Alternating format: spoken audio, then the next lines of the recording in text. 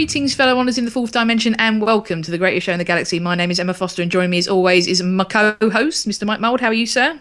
I'm very sorry for your loss. I'll do all I can to solve the death of your friend / family member / pet. Sorry I dropped you off in Aberdeen. And we're going to be discussing Under the Lake and Before the Flood. So, Mike, your overall impressions of this two-parter? This is kind of more like the two-parters we're used to. Yes. Excellent first opening, and the second half wasn't terrible, but it just wasn't as good somehow. And I don't know whether that's because... Although, I have to say this, I loved the pre-title sequence for Before the Flood. I really like that. Yes. But by doing that, I mean, yes, explain it to the viewers so it's not like not having a massive info dump at the end of the story. But then it's sort of like, it becomes a lot easier to like call twists. Do you know what I mean? So, yeah. I mean, like the suspended animation chamber they brought into the drum. It's like, even in part one, I sort of like knew who was going to be the occupant. Yeah. And when it did turn out to be who I thought it was, okay, obviously, spoilers, because you probably chances are you've already watched this episode. It's the Doctor who's in there, but it's one of those ones where it's almost like slightly disappointing because you kind of want it to be a bit of a twist. That's fair enough. I mean, like you, I mean, again, I'd sort of come to the conclusion it was likely the Doctor in there. But I think with these things that you work it out. Yeah. I mean, okay, yeah, I mean, it is sort of slightly like you want a surprise, but also I kind of feel like that's the writing's done its job if I can reasonably work out where the story's going, if you see what I mean. Obviously, there's a fine line to walk between predictability in the show and executing the writing so it's coherent. Yeah. I will say that in terms of that, I thought that the Fisher King's motivation ended up being a little bit weak sauce for me. I mean, obviously, this whole thing about it being they're after the water. I mean, if anything was going to advertise our planet as an invasion thing, it would probably be our H2O because, you know, there ain't a lot of that as far as we know. So why wouldn't someone want to come and nick it all? But, you know, when you you set up this sort of big foreboding thing with all the, you know, the Forsaken and the Temple and all that sort of thing, you sort of think, oh, it's going to be something massive. And they just go, we're your water, dun, dun, dun. You just go, oh, is that it? Like those slightly shit villains in that one Bond movie. Yeah. Yeah, actually. I mean, that's the thing. It's sort of the same thing, actually. That you sit through a whole Bond movie and you think, you know, they're going to, like, drop a nuke to the planet's core or something, you know, and they're inside the hollowed-out volcano and it turns out to be that. You just go, oh okay, then. Right. You feel like Bond would hand that off to someone else. Yeah. Let 003 take it over. It's odd, this. But I must say, something that popped into my mind, like you were saying, that sort of 5 minutes at the beginning of Before the Flood, again, I think for me is probably my favourite bit of the whole episode. I mean, I remember after the episode finished, I went straight back and watched it again. And also I had to watch the end again because the cat, not being satisfied with just interrupting this here podcast, also interrupted the end of the episode. Because I was home alone and the cat was like, I want to cuddle now. You must cuddle me. Purr, rub face on mine. So I was watching out of one eye, turned to one side. And I had to rewind it and watch the last 2 minutes again. So shout out to you, Jasmine. Cheers, dear. Is she more of a Star Trek fan? She's more a pain in the arse to everyone in the closed facility fan, I think. Well, she is a cat. Yes, and that is how cats do. But anyway, I think because remember in our Series 9 preview episode, we talked about kind of our reservations about the Doctor Solo episode. Yeah. And obviously 5 minutes versus 45 is two different things, but it gives me some faith in it about how it's going to work. Oh, yeah. I mean, because I feel like, something that really struck me about these two-parters is that Capaldi is just so magnetic. You're so drawn to the guy every time he's speaking. It's just, obviously, you know, the Doctor should have that, but I feel like he's kind of got gravitas plus, almost. Yeah. Yeah, he's just, your eyes are just on him always. And yeah, I mean, because when he speaks, you're like, this is when I listen, you know. I don't know, I don't really know if I'm expressing it as well as I could do, but yeah, it really sort of struck me in this two-parter. Oh no, honestly, no, that's absolutely right. He's definitely sort of like up there with like Tom Baker on the list of doctors who you most pay attention to. Do you know what I mean? Yeah. I think it, like I said, I think it is just like his voice, and he puts a lot of weight behind, you know, what he says. I mean, that's not to do a disservice to any other doctors. Yeah, but precisely. It's just sort of like I say, you sit up and pay attention. Yeah, I mean, and like I say, that little bit at the beginning of Before the Flood, I think just emphasised that again. Really, I was waiting for the twist of he was Beethoven when he picked up the bust, and there is kind of a. I was like, maybe. Yeah. It's a bit in the nose, maybe. Bit him. Maybe he's a bit of Eighth Doctor hair. Yeah, exactly. I mean, because so what do you think of using this bootstrap paradox idea then, just as a concept? No, that's absolutely fine. I like it when they do sort of like play with time. Because Blink is a result of the bootstrap paradox. Exactly. So yeah, I do like it how they do sort of like play with the usual conventions of time travel, because you know it's a show about time travel, and it's strange when you think, you know, certainly in the classic series there wasn't that much of it. Yeah, I mean, I think we talked about this before, in that Moffat is, I mean, he didn't write this episode, but he. Under his leadership, if you will, the series has played with time travel much more than it ever has before. Yeah. And, you know, really, considering this is a time travel show, you know, it's mostly been used as a medium just to get us to a place where the story happens, rather than being this is what the story is a result of. Yeah. So one thing that came to mind when we started Under the Lake was aliens. Yeah. Yeah, straight aliens. Yeah. Especially when you have the character of, was it Pritchard, who's the one who gets... It is Pritchard, isn't it? Yeah, he gets airlocked. Yes. I mean, because he is Carter Burke. Yeah. Essentially. Straightforward. Yeah, straight up, I was waiting for someone to go, these people are dead, Burke! You know? You know, because especially that scene where the doctor just sort of says, why is this person still talking to me? And he kind of slinks off all huffy. I was like, you little bastard, you're off to do something shitty, aren't you? You know. Do you know what? That's one thing I did like about Under the Lake is when they mention the power cell, you sort of like think, when they're talking about it, you think Pritchard's sort of gone and hidden it. Yeah, you think he's hidden it, and that's why the ghosts are doing what they're doing. But then it turns out, no, he did pop outside to have a look for it, because obviously it's a valuable resource. But as you've learned from Before the Flood, it's not there because of a reason.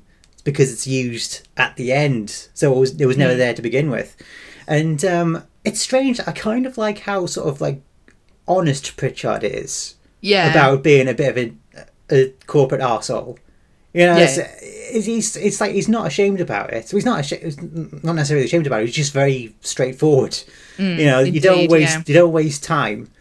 And I mean, as unfortunate as a trope as it is, you know, they straight up like offed the captain.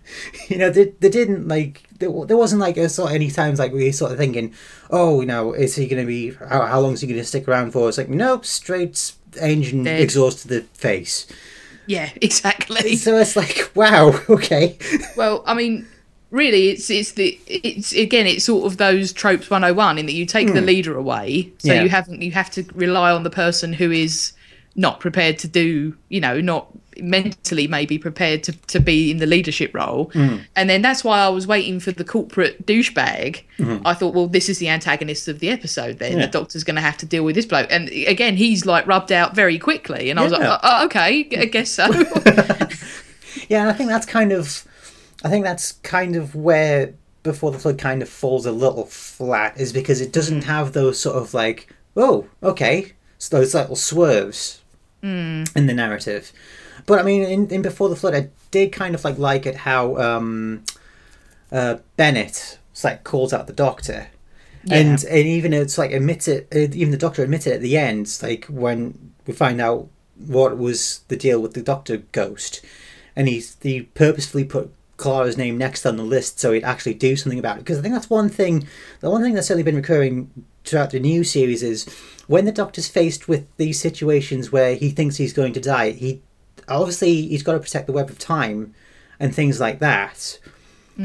So it's kind of, I'm trying to think of like a best way to explain it. It's like he always finds a way out of it, but up until that point he always sort of presumes that's it for him. Do you know what I mean? Yeah. He hasn't sort of like analysed all the options and variations and what could happen, what couldn't happen if he did this instead of that.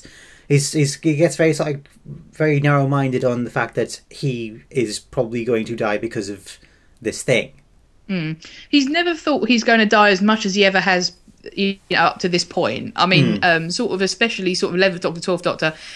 It sort of comes up a lot now. I think sort of they're trying to reflect this whole thing of the Doctor is now extremely aged, and even though he's been granted a new life cycle of indeterminate length, it always sort of feels like the Doctor is kind of in uncharted territory, in that it's sort of implied that he always knew he'd maybe end up at Trenzalore, and that would be his final resting place and all this sort of thing. So he always sort of knew the destination.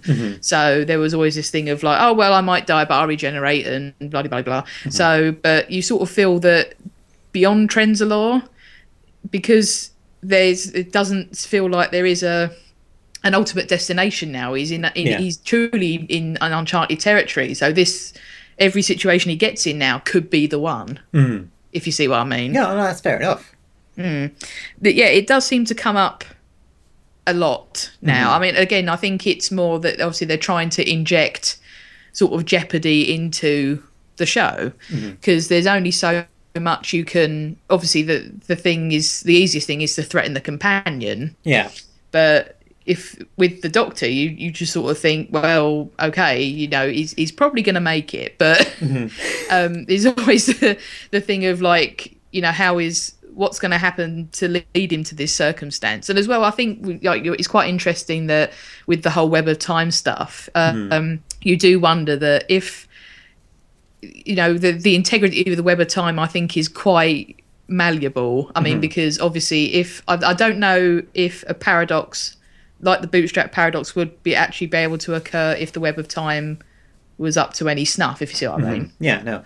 But also, something I forgot to mention when I was first going off about this tangent was, I think the Doctor's sort of like acceptance of that he is probably going to die is probably more because he sort of remembers the last time he tried to mess with set history, i.e. the Waters of Mars, and how well that went for him. Yeah. So I think it's sort of like more a case of he's sort of going with it unless a solution or a get out presents itself. Do you know what I mean? Yeah. I think the thing that really came to mind, I mean, obviously I've mentioned Aliens, but Before the Flood really reminded me of Primer. Yeah. Because obviously the whole time loop in Primer is very different. It's not an example of the bootstrap paradox, but it was more, I think, that whole thing of like him and Bennett hiding from previous versions of himself, and I think just that kind of stark white coffin is very sort of like what they end up using in Primer. So in just sort of visually, that's what came to my mind. But yeah, that whole thing where they're sort of watching their past events and they can't interact with them, and I mean, I did wonder if Bennett would sort of go rogue, and that would sort of be the spark that sort of moved the next chunk of the story on. But yeah, I thought that that was something that just really came up to me when I was watching it. So yeah, going back to Under the Lake. So what did you make of just sort of again talking about sort of Doctor ethics, the whole thing of he's saying to the crew, look, I want you to go, but if you go, this is what will happen. Yeah, that was quite an interesting bit, that, because he's obviously playing to like their curiosities and the sort of he says to like the more military crew, you've got a duty to protect and serve, and he says to Bennett the scientist, there's a curiosity here for you. But I think it's like a genuine, but also at the same time slightly manipulative. It's one of those sort of like ones where you sort of go, when he's like saying, "Oh no, I want you to go." It's like, is he being genuine? Is he just like, or is he manipulating them into helping him essentially? Because he knows that because obviously if we're talking about him purely wanting them there as as backup or something, he can't do without Cass, for instance, because her ability to lip read is what we need to communicate with the ghost. So and then you need Lun to translate for her. Yeah. And so I think he really takes a shine to O'Donnell as well, and obviously she's the sort of person who could very well be a companion. And and then Bennett's a scientist, so these are the sort of people he wants around him to use as a team, so to speak. So I think how much it really depends on what you think this doctor's like as to how much he's manipulating the situation to have useful people around him to solve this mystery. It's up to you, I think, and what you sort of think of this character. Yeah, I mean, like, but at the same time, there is, like I say, a part of you that sort of kind of like, he kind of does want to get them out of the way because he knows, this might not end well for them. But at the same time, he needs them, so he'd rather they stick around by choice than him having to, like, I don't know, isolate the base and say, no, you're staying here, we're doing this. Yeah. So, I mean, that sort of leads on again to a bit of Clara taking on some of the Doctor's pragmatism, if you will, especially when she sends out Lun out of the Faraday cage before the flood. I wonder what you made of that. It's one of those ones where it's kind of like, I mean, this is complete Doctor behaviour, but at the same time, he kind of is the one who has to go because he hasn't seen the writing on board the spaceship, so he's not affected. So he unfortunately is the best candidate, but unfortunately it's also fraught with difficulty because he has to translate for Cass, and unfortunately nobody else can translate for her. So Cass is absolutely right in blasting Clara for doing it, but Clara's not wrong either. No.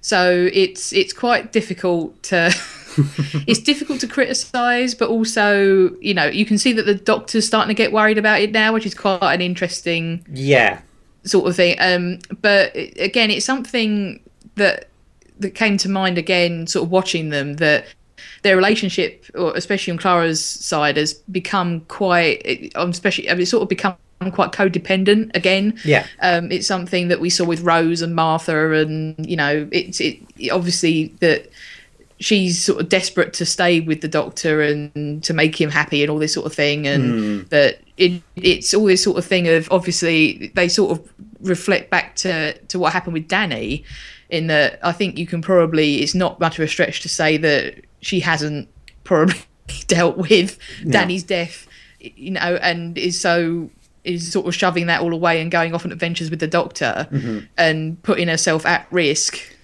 Yeah. So she's engaging in quite risky behaviour, not to get too kind of psychologist on her, but it does seem like the Doctor is becoming concerned about her wish to be on these travels with him. Yeah. I mean, especially that scene in the TARDIS when he says, there's a whole dimension here, but room for only one me.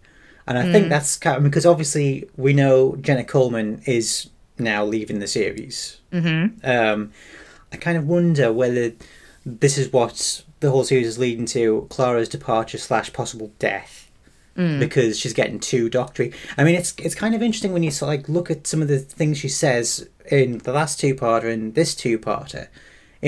When she says, "Oh, it's all right, don't mind it," like they're ignoring it. And in Magician's Apprentice, she says, "Which one of us is dying?" It's kind of, I'm kind of wonder whether the Doctor sort of like knows what's going to happen. And he's just trying to like mitigate it. And I kind of wonder whether that might be what the whole thing with the confession dial is, rather than anything like, this is why I left Gallifrey or such and such. I kind of wonder whether the Doctor sort of knows, maybe he's not deliberately, maybe he's inadvertently getting Clara killed, possibly. Well, I mean, it does seem, I mean, because that's when we talked about the first 2 episodes, that this whole thing about the Dalek Time Lord hybrid thing kind of felt like a false lead. Because, again, you sort of feel like that would be the whole focus of the series otherwise. But that it sort of feels like they've kind of put that to bed, so they sort of brought it up and killed it straight away. Yeah. That's not what we're doing here. And again, this whole this sort of heavy emphasis on the bootstrap paradox, I do wonder if there's an event that's going to come up and sort of we're going to be looking at that paradox sort of like as a wider thing, that something's already happened and we're trying to fix that. So yeah, I do think we're going to be going down that road. And also there's that sort of intriguing little tidbit that O'Donnell busts out because she was in UNIT at some point, the Minister of War. The Minister of War, who, so they mentioned that we haven't met him yet, or presume it's him. So obviously dropping little intriguing tidbits for the future. But then again, this is under Moffat's tenure, so it could be in 3 years' time. Yeah.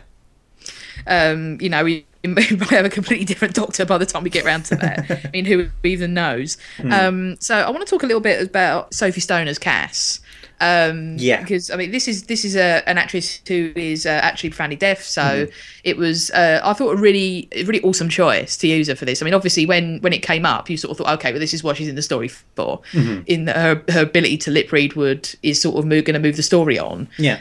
But yeah, I thought it was really awesome having her there, and she was fabulous. Yeah, I absolutely agree. I thought she was great. I mean, especially the bit when she's cheering out Clara, there's a sort of a dissonant serenity to it, because you can tell she's furious. Also, I have to mention the bit from Before the Flood where she's being stalked by the Moran ghost who's dragging the axe behind her. And it was a great bit where it's cutting between Moran and Cass. And Moran, when the camera's on him, you can hear the axe scraping, but when it's Cass, it's just dead silence, because obviously she can't hear it. Yeah. Do you think that was a little bit too Daredevil, though, when she... It was a little bit, yeah. I mean, but I don't know how else they would have got that across, visually. Yeah. But yeah, it was quite Daredevil-y. Yeah. But I mean, it's not bad. I mean, it was quite awesome, actually, because it's just like she's got the sense that she thinks someone might be behind her, but obviously she can't hear them. And if she turns round, chances are she'll probably get an axe straight to the face. So at least then when she's bent down and she turns around, at least then she's sort of like in a position to, she's in like a starting position, if you will. When you did running at school, you have you start as position and then you launch forward. Yeah, I did like it though as well. Oh no, I'm not saying I hated it. I honestly like that bit. Yeah, I did too, and I thought it was actually it was just really nice that it was just a thing of like, this is this character, and it's not like made a big deal out of, but and I was a bit like, would it be realistic to just have her entirely communicate through one signer? And you think, well, yeah, probably. And but I would have liked the Doctor to have been able to sign myself. Yeah, even if it was just like limited amount of signing. I mean, I don't know. I mean, I think it would have been good if like one of the other crew members had been able to sign. Yeah, rather than just having Lund, because obviously, of course, you get that part Before the Flood where Lund has to go out and retrieve the phone. But honestly, it's actually all right. I was kind of worried when she was like revealed to be deaf. I thought it might have been. But then again, I suppose that's kind of like the zeitgeist of today's culture. So like we don't want her to like offend too much, and everybody gets a bit like worried about causing offence. But honestly, it was actually genuinely fine, I thought. Yeah. Absolutely. And although obviously her character is there to propel the story forward, I don't think it's done in such a sort of an egregious way of like, this is literally what you're here for, is to lip read 4 words and then, you're out of it. Yeah. So, yeah, I thought it was done really awesomely, and it wasn't gimmicky. And, I thought that, she was tremendous. Actually, I think everyone who was on the base actually was really excellent. I mean, I especially loved Morgan Christie as O'Donnell. I thought she was great. Yeah. Bless her. Yeah. I did think there would be more of a body count actually on the of the crew. I thought we'd probably get down to 2. Yeah, I think of all the entire crew, it's probably Cat and Lun who are the ones who are most likely to get live. out of it. Yeah. Yeah. So I thought it was quite interesting that Cat especially referenced Cabin in the Woods. Yeah. That was interesting. It did sort of give me pause. I thought in 100 years' time are people still going to be talking about Cabin in the Woods? And I thought, yeah, probably. Probably. Yeah. I won't go into it too much because you don't want that movie spoiled if you haven't seen it. No. I would highly recommend that. Even if you're not a horror fan, definitely check it out. It's good fun.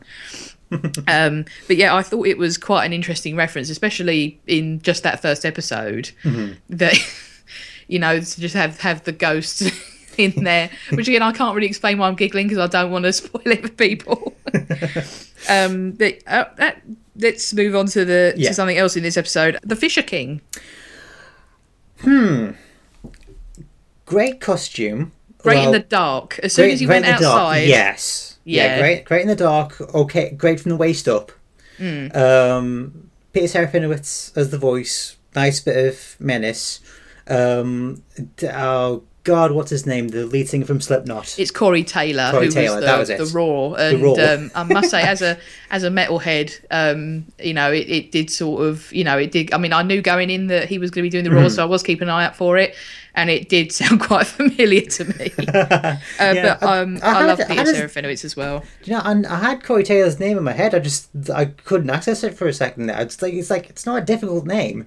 No, it just wasn't coming out. I experienced that a lot on this podcast. But I thought that was very cool. Again, it could be quite gimmicky, but who cares? It sounded great. And he's a Doctor Who fan, isn't he? He is a Doctor Who fan, and Peter Serafinowicz as well is fantastic. He's got a great voice. If people don't know him, he was the voice of Darth Maul. Yeah. And he's also, I think, most famous probably for Shaun of the Dead, where he's the third flatmate. Mm-hmm. You know why I'm so fucking angry? Fuck yeah. Yeah, I mean, there was a part where I was expecting the Fisher King to go, at last we will reveal ourselves to the Jedi. Yeah, exactly. I mean, again, it's one of those things that once you recognise it as Peter Serafinowicz, you can't. can't. Yeah, it's Minnie Driver and GoldenEye again. It is, yeah. It is, but yeah, again, I thought great costume, and I do quite like the ones which are big, and they can kind of loom over people and all that sort of thing. But yeah, as soon as he kind of went outside the church, I was a bit like, oof. Yeah, and apart from Offing O'Donnell, there's not much. You don't really. It's all sort of like inferred that he's a warlord and all that. He doesn't. You would have thought he'd gone a bit more of a rampage. You think even when the Doctor and Bennett was like racing around, he'd be like taking pot shots at them. Do you know what I mean? You sort of expect him to do a bit more, but I mean, you kind of wish when it's big lads like that, you just wish that they'd actually just like to sit down and do a bit of crochet or something. They've all got to be warlords when you're big lads like that, haven't you? Yeah. But yeah, I thought it was a very cool design as well. It was kind of, obviously you got the kind of predator mouth, and I quite like that big crest behind him. Yes, I did like that. It really reminded me, actually, this is such an obscure reference, everyone's going to hate me for it, but when I was a kid, right, I remember reading about Barney and Betty, I think it's Ford, who the sort of the most famous early UFO abductees. Yeah. And I remember seeing a picture of one of the aliens that I think Betty drew under hypnosis, and it had that big back crest, like in the same shape. I'm just looking, can I look this up? I hope my memory isn't. Can I just say, I read that book when I was about 11. Right. So it was like world's greatest UFO encounters, like that, and I remember it freaking me out for days. Not seeing anything on Google image search, but I'll take your word for it. Yeah, I'll say, I apologise if I'm misremembering things, but I definitely remember there was a picture that it might not have been them. It might have been another purported abductee, but that big sort of ace of spade. Right. Sort of behind the alien's head. But yeah, it sort of just dinged in my brain when I was watching it. I promise I wasn't under the influence of anything, but it just really kind of popped up in my mind watching him. But I mean, again, it's one of those nice little alien races we may see some more of because they want to get some money out of that costume. So I can see them coming back and doing stuff like that. And I know that the actual name of the Fisher King relates to, it's an Arthurian myth, I think. I believe so, yeah. Yeah, but I will confess I don't know much about that, so I won't speak to it. Let me just look them up, actually. Because I did read about it on the Doctor Who wiki. The Fisher King was a figure in Arthurian legend. Having been wounded, the legendary king waits for someone who is able to heal him to arrive. This is similar to the Doctor Who character who is waiting for someone from his people to come and save him. So, yeah, a little bit of the Arthurian legend in there. Why not? Yeah, why not? Yeah, I'll say. I mean, actually, one of my favourite bits was the whole, again, along with the Bootstrap Paradox explanation, was the reveal of Dark, the Sword, the Forsaken, the Temple. Yeah, I thought that was a really cool idea. I like it when it's sort of like they're not just like just a string of numbers or cool or some random fruit like the Doctor's unit's security code. Yeah, I mean, and it sounds really creepy as well, which is great. I mean, and I'm waiting for my T-shirt with that on. I'm sure there's probably one on the internet somewhere. But yeah, I thought it was a super cool way of sort of explaining it, and the whole idea of what each thing was, and turning people into transmitters so you can zero in on it and things like that. I thought that was a really cool idea. Yeah. But maybe doesn't, again, it's sort of, we talked about this being sort of more a two-part that we expect, that the first episode really set up all this cool stuff, and the second one, although it works and you can't criticise it for not delivering on a logical script, it doesn't really fulfil the promise of that kind of inherent coolness of those things. It just sort of like, it just misses the mark. It's not like we're saying, it's not terrible, it just wasn't as good as the first part. It doesn't quite hit as hard as the first part, and I think that although it's by no means as bad as two parts have ever been, it just sort of reflects, I think, a little bit more of not what we fitted but what we thought the direction of the series would be. But I've got to give a shout out as well to this story of actually subverting the base Under Siege a bit, because again, seeing this and getting the preview and run-ups to Under the Lake, you sort of saw obviously the base and all these sort of things, and you thought, okay, they're going to be stuck on this thing for the whole two-parter. No. But we got out of it pretty quickly, and if it hadn't been for the fact that the Doctor worked out that that's what the big bad wanted, they would have just jogged off the drum with no problems. It sort of brought, also sort of talking about new series, what it really brought to mind was Impossible Planet. Especially when you have that reveal of the Doctor outside the base. That's straight out of Impossible Planet, Satan Pit. And you got like the untranslatable writing and all it was missing was the ood, really.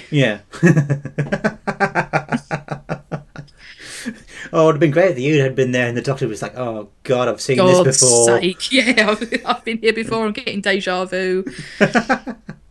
But I have to say, I think maybe it's simultaneously the cheesiest thing I've seen in Doctor Who recently, and slightly the most awesome is the theme tune from Before the Flood with Peter Capaldi on guitar. I love it. That was like awesome. I was like, keep that. Just mix the guitar down a little bit so you still get the melody, but keep that. That's great.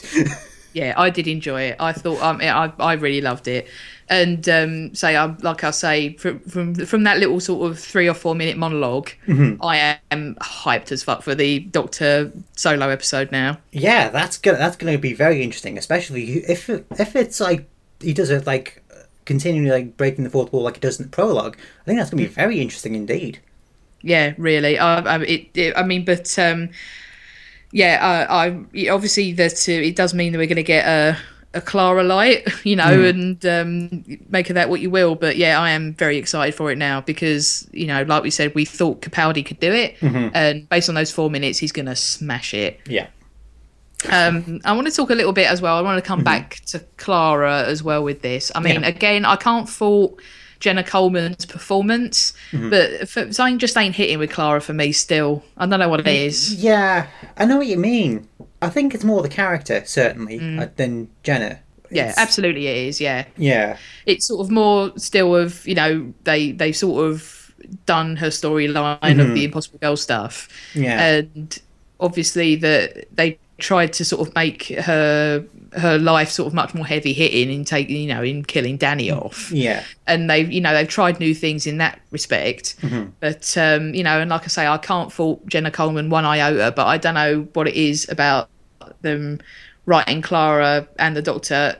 I think that their relationship is much improved. Oh, yeah. Like I say, I love all all the stuff with the cue cards and you know, all that sort of stuff. But yeah, I don't know what it is about their I don't think it's a lack of chemistry even. I just don't know what it is about her. It's something with the character of Clara which just doesn't quite resonate with me. I don't know if it's just, it just feels like there's a little kind of something missing, and I couldn't really put my finger on it, but yeah, it just doesn't feel quite. It's kind of it's kind of like when I'm trying to like compare and contrast it to Amy. Amy seems a lot more.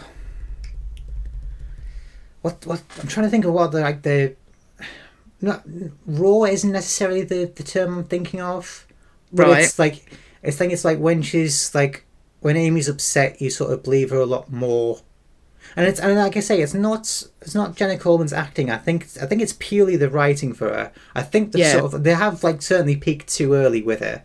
I don't know if peaked too early maybe is the right way. I think they've certainly sort of gone the wrong way with Clara. I mean, I don't know if the Impossible Girl thing ever really worked, but it's sort of like. Well, I mean, because the Impossible Girl stuff was straight out front, and I don't think you're ever going to get as intriguing as having splinters of this same person all through the Doctor's timeline and that whole mystery. So kind of throwing that up front, and then she's still with the Doctor now. It just doesn't resonate as much. I mean, really, in truth, I think that character should have begun and ended on that. Yeah, and she should have been maybe just the half. Yeah, just like the half season companion. Yeah, exactly. You know, that should have been a lot. I think I think they're just like they're running on momentum now, and the momentum's very much run out. Do you know what I mean? Yeah, and I think because as well they sort of wrote the Doctor sort of so antagonistic in in her first full series with him, and this whole kind of triangle between him and Danny.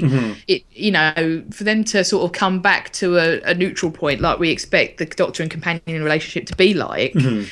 Just sort of going back to the classic, it sort of feels a little bit like the Sixth Doctor and Perry relationship. Yeah, in that you didn't quite buy these two together. Yeah, because of how the Doctor was with her. You again, it's sort of Perry, and you got it with Tegan as well. You don't. I mean, we know a little bit why Clara's hanging around. Don't know if we're going to go explicit as that she's got a death wish now, you know, or that she's putting herself in perilous situations on purpose. But I don't think Clara's got a death wish though. I don't think it's that. I think it's not that extreme. I think she's just desperate to cling on to something. Something, yeah. So I mean, I think because just because when you think back to like Magician's Apprentice, I mean, she's still got a teaching gig. But how quickly did she clear out once units called? I think she's so desperate to try and. I think she's sort of got a sense that maybe her time with the Doctor is winding down. Yeah. So she's trying to sort of like hang on to it as much as possible. Yeah, I mean, again, it's sort of looking back at Amy and Rory. Not Rory, not so much, but Amy definitely. All they sort of wanted to. I mean, she was the same. As soon as the Doctor rolled up, she just dumped everything and went off. Yeah. Same with Donna. Same with Donna. I mean, it's sort of that whole thing of, I think that Rory brings it up in, you know, and I think Vampires of Venice, he brings it up, sort of calls out the Doctor on it, that it's difficult to go back once you've been there with him. You know, it's sort of the prospect of having a 9 to 5 and doing whatever, for the sort of personality type of someone who goes with the Doctor in the first place, it sort of doesn't, nothing can really compare to that ever again. Yeah. Whereas where Rory is quite happy to go, well, that was that, and this is now, and now we have a job and a house and a blah blah blah blah. You know, it's never really the same for Amy. No. And I think it's a little bit of the same with Clara. And I think that's probably what's going to be her undoing. Oh, absolutely. I'm sure it will be. So the question is then going to be, how can, you know, the whole idea of the Doctor sort of being a lonesome traveller because people who hang out with him inevitably meet an unpleasant fate. It's kind of that thing of how does he sort of keep going back to Earth and picking up somebody when this is what happens to them. It's kind of that, but the problem is you really need a companion because the Doctor needs someone to explain the plot to. Yeah. So it's sort of that difficult balancing act, especially in New Who, where they've sort of made such an effort to say, right, this companion has lives, has a family, you know, has a life outside the Doctor. That juggling act, I think we're going to keep, now they've sort of opened that box about the companion. you can't stuff it back in the box. We're going to keep having these storylines, and I'm sure it's something that classic fans have a kind of a problem with. Some fans anyway, because they get sick and tired of all this kind of mooning after the Doctor type stuff, and you think, well, what alternatives is there? I mean, because the alternative is we go back to having a companion who is with the Doctor constantly from day one when they join the TARDIS to when they leave, and they're just a person who follows him round. We don't really know anything about them. And then you probably get people, and maybe it's even the same people, saying they're a bit bland. And it's like, because when you think about it, like the classic companions were very much that type. I mean, you had like the standouts like Sarah Jane and the like, but for the most part, they were pretty interchangeable. Yeah, you know what I mean? Were, and again, for apart from a few sort of notable examples like Victoria, they really don't have backstories or lives. They just kind of appear fully formed, and then they go off, and then they cut, and then they're dropped off, and that's it. And you never get any idea that they have a family or a job, or again, apart from sort of rare circumstances. Well, and the times that they do that, obviously, because in the classic series, you've got maybe the one installment's like 25 minutes. You don't have like a lot of time to like stick personal stuff in. But when they do introduce like family members, or like say like Tegan's aunt, they're very peripheral and they don't really get involved that much. Well, in Tegan's case, they're there to get murdered to move the plot on. Yes. Okay, maybe that was a bit of a bad example, but you know what I mean. Yeah. Well, in fact, I was going to say Victoria Warfield's about it. He got murdered. It's like, oh shit, hang on. Yeah. I'm trying to think of a companion where they had family but they didn't get murdered. Can't think of one. What? Oh no. Perry Step? No, he didn't. He didn't die. No, he didn't die. He didn't die, but there was a sense that he was a bit abusive of her. Yeah. Shit. Yeah, see, this is the problem we run into, because but the way that they're written, you just can't write people like that on modern telly anymore. No. If there was a character like this on modern telly, people would be in outrage, especially if it was a female character. Yeah. And especially with Doctor Who, that's gained this reputation of just have a scream and fall down, ask, what is that Doctor sort of person? And that is literally all they do. Unfortunately, like I say, this balancing act between someone who desperately wants to be with a Doctor. I mean, because if you're someone who's going to go with him, why wouldn't you want to do it forever?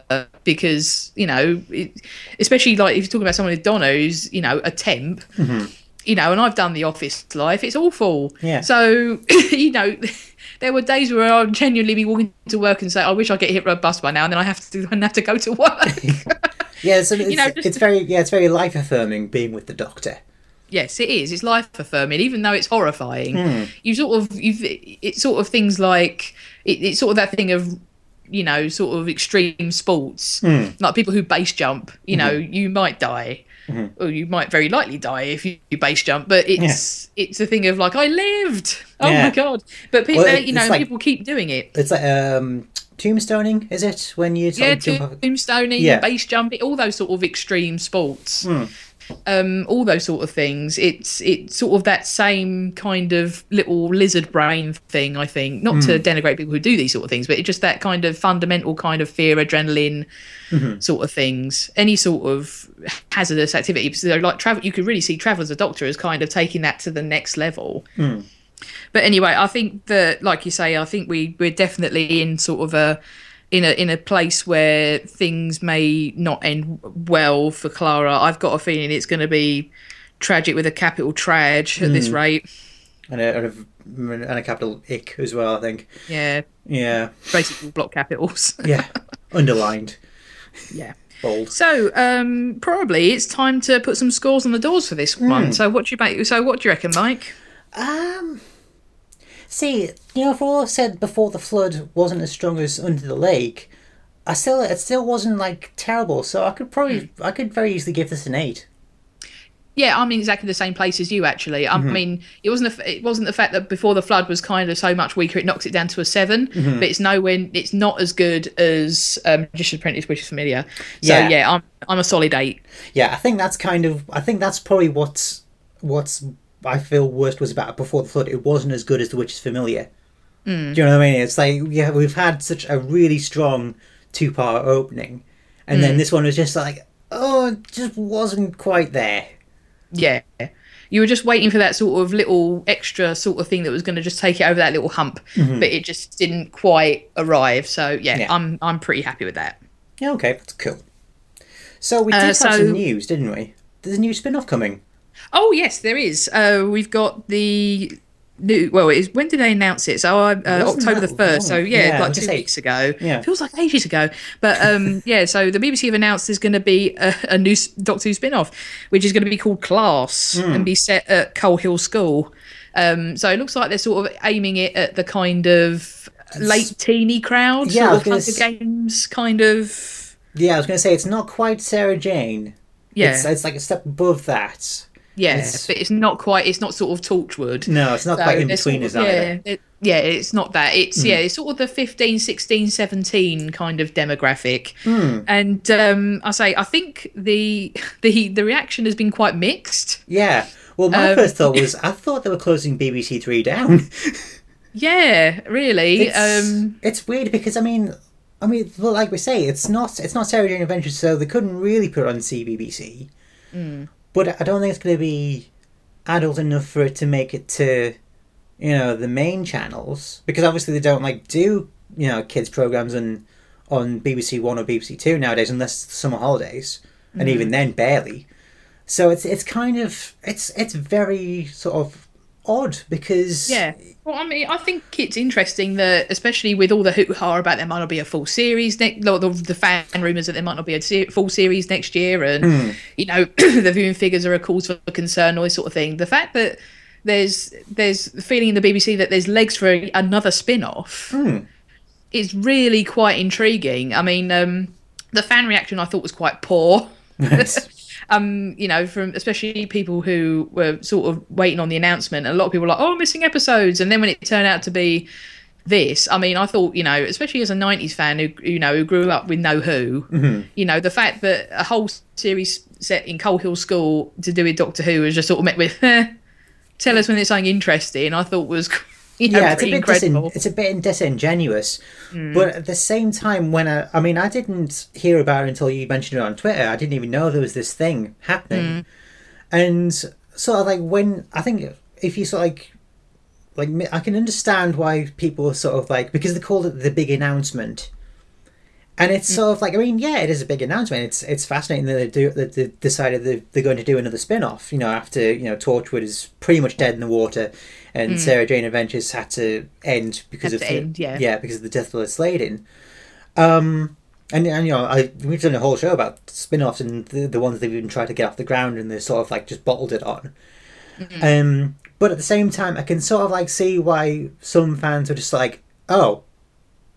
okay, was that it? Yeah. I mean, I in no way expected there would be another spin-off. It was really quite out of left field, but I'm intrigued to see where they go with it. That as well, I've sort of read that there's going to be no involvement of Clara in it whatsoever, which is pretty interesting, seeing as she's the main link to it. So I'm intrigued as to how that's going to work. I mean, I thought it would be kind of a Clara and Courtney thing, because obviously these are the characters that we really know from Coal Hill. But I just thought, it's just a case of see where this ends up. I think it's sorry, I was gonna say I think it's one of those ones where I'd probably just try and read up about rather than just go into it completely blind, because because I mean it could deal with that Matt Smith looking bloke from The Caretaker, I suppose, maybe, but it's when you haven't got Clara, or we don't even know if Courtney's going to be in it. It's sort of okay. I mean, unless they get William Russell in the first episode as a link, but even then, that's tricky because you're going to assume that a lot of people who would try out Class are going to be the ones who were into New Who, so they might not necessarily know who Ian Chesterton is.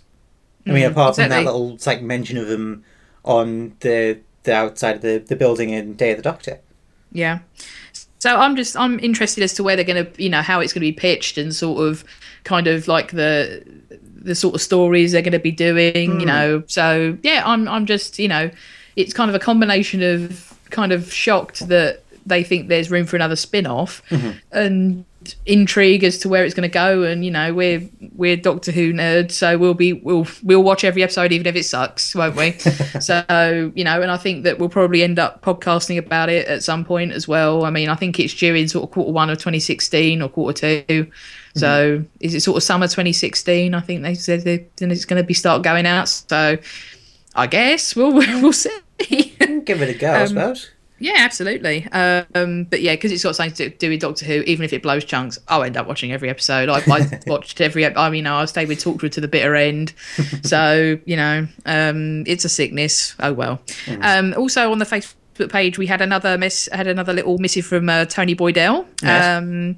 Said thanks for the shout out last time, no problem, mate. Now on to this two-parter. Well, put simply, this is proper classic 21st century Who. Scary, dark humour, real jeopardy, time travel and time travel trickery, and a monster that's clearly a man in a suit but hypothetically grotesque. Capaldi is just flying in this role now. This series is 4 for 4 so far. How many of us expected that after Series 8? Just loving it. Yeah, I think that sums up these two episodes really well. I mean, obviously, we didn't quite get on board with it before the flood as much as I think Tony did, maybe. But yeah, I mean, I think that's really well put. And yeah, I think that this two-parter, I think Capaldi, I mean, we talked about it a bit earlier, he's absolutely into it now. He's really flying in the role. He's comfortable. And yeah, I think that's reflected in the performance, especially in this one. Oh, absolutely. Yeah, definitely. If there's one constant throughout these 4 episodes, it's just Capaldi is just absolutely on fire. He's a monster at the moment. He's been incredible. God. Yeah, honest. Yeah.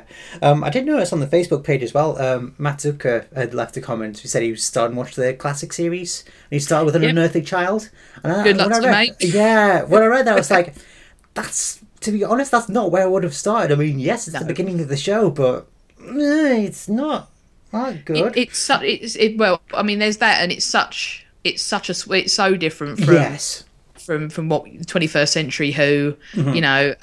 So yeah, shout out to you for trying it, Matt. God bless you. It's good for you, mate. But I don't think people who maybe go and look at it you can't expect to like it. Let's put it that way.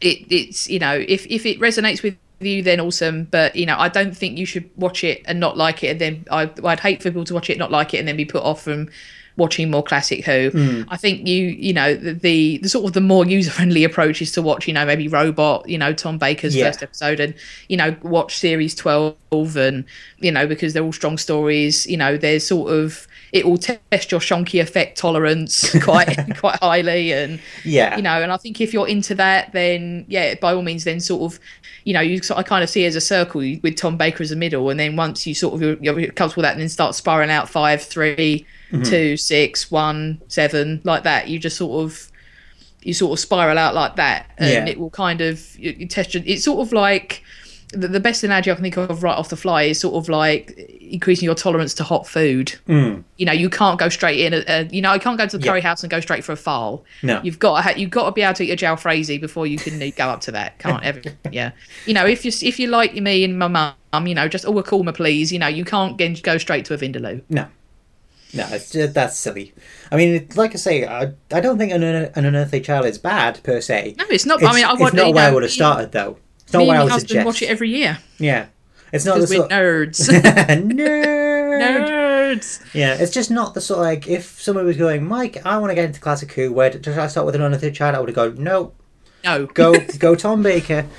Go Tom Baker, and then get to it. Like, go just like not straight away. Get to it eventually, because it's always good to see how things start, but not straight off the bat. It's the early instalment weirdness TV trope that we come back to again and again. Yes. You know, when you've got 749 episodes to choose from, you know, I appreciate the dedication of people going, I'm going to start at number 1, and I'm the same. You know, if starting with things, you know, big long series, I always try and make the effort to go in at number 1, because you do get an appreciation for it. But when it's something, especially you know, as maybe an American viewer going to a 60s British television show, you know, I wouldn't expect you to sit down and watch an episode of Z Cars and enjoy it, or you know, Man from U.N.C.L.E. or anything like that. It's aimed at British people and our mentality. and people are, British people watching in the 60s. Yeah. So, I think that your mileage is going to really vary with it. Because what we expect from a BBC production in that time is really, even compared to US 60s TV. Oh, okay. US series 60s TV, technologically was much further ahead than Doctor Who was. So it's going to be really shonky. Really kind of, the production values are going to, may well just stop you enjoying the show altogether. So, I really wouldn't want that to happen. So, yeah, kudos for trying it out, Matt. I hope you said it was different. I hope you did like it. Yeah, it was definitely one of those, it was different. It was different. Yeah. But, I would encourage you, if you haven't, if maybe you're if you're one of those people who grew up with PBS and has watched a lot of Tom Baker, then I'd encourage you to try some Sylvester, try some John Pertwee, try some Patrick Troughton, which is black and white. But, I think Patrick Troughton's a lot more user-friendly than William Hartnell is. Yeah. So, maybe try out some of those episodes if they're available to you and see how those go down with you. Right, well, we better wrap this up then, shouldn't we? Yes, let's do that. All right, thanks very much. Yep, so all the usual places, Greatest Show at simplysyndicated.com, Facebook, Twitter, all that stuff. I'm not going to really repeat it because you should know it all by now already, shouldn't you? Yeah, absolutely, yeah. And if you want to get a shout out on the podcast, pop a comment on the Facebook wall or do it in 140 characters, send it to Mike. Yep. You'll be on the show. Also, in my podcasting room, I now have a big map of the world. Hooray. Where I have stars for everyone who's shows up on our SoundCloud analytics. So shout out to the person in Kenya, Peru, where else? There's one person in New Zealand, so hooray for you. If you're listening still. I'd really like to get the Axis of Evil hat trick, so Iraq, Iran, North Korea. I think North Korea is going to be my white whale, though. Yeah, I think you might be struggling with that one. Yeah. Unless Kim's a fan, might be. Maybe if he's got his dad's DVD collection, he might be into it. Probably thinks Davos is a bit of a hero to him. Probably, yeah, definitely moulding after his own thing. Also, if you live somewhere in a really tiny island, like the Ascension Islands, anyone there? I don't know if anyone even lives in the Ascension Islands. Tuvalu, Vanuatu, Fiji? Sure, you're all the way over on the side. Yeah. My map. Anybody so yeah, Japan? if you live anywhere like that, and if you want to get a star on my map, send in your location and I'll put you on. Yeah. Anyone from Japan? Yeah. Oh, cool.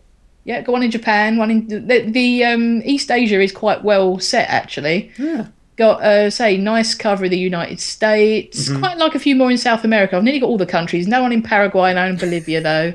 Venezuela, Honduras, all those sort of countries. There's one in Peru, one in Argentina, one in Brazil, one in Chile. It was difficult to get the star on Chile actually because you're kind of thin and all by the side there, but I managed it. Yeah, Madagascar as well. As a player of Plague Inc., I really want to get into Madagascar. Cool. Before they shut down everything.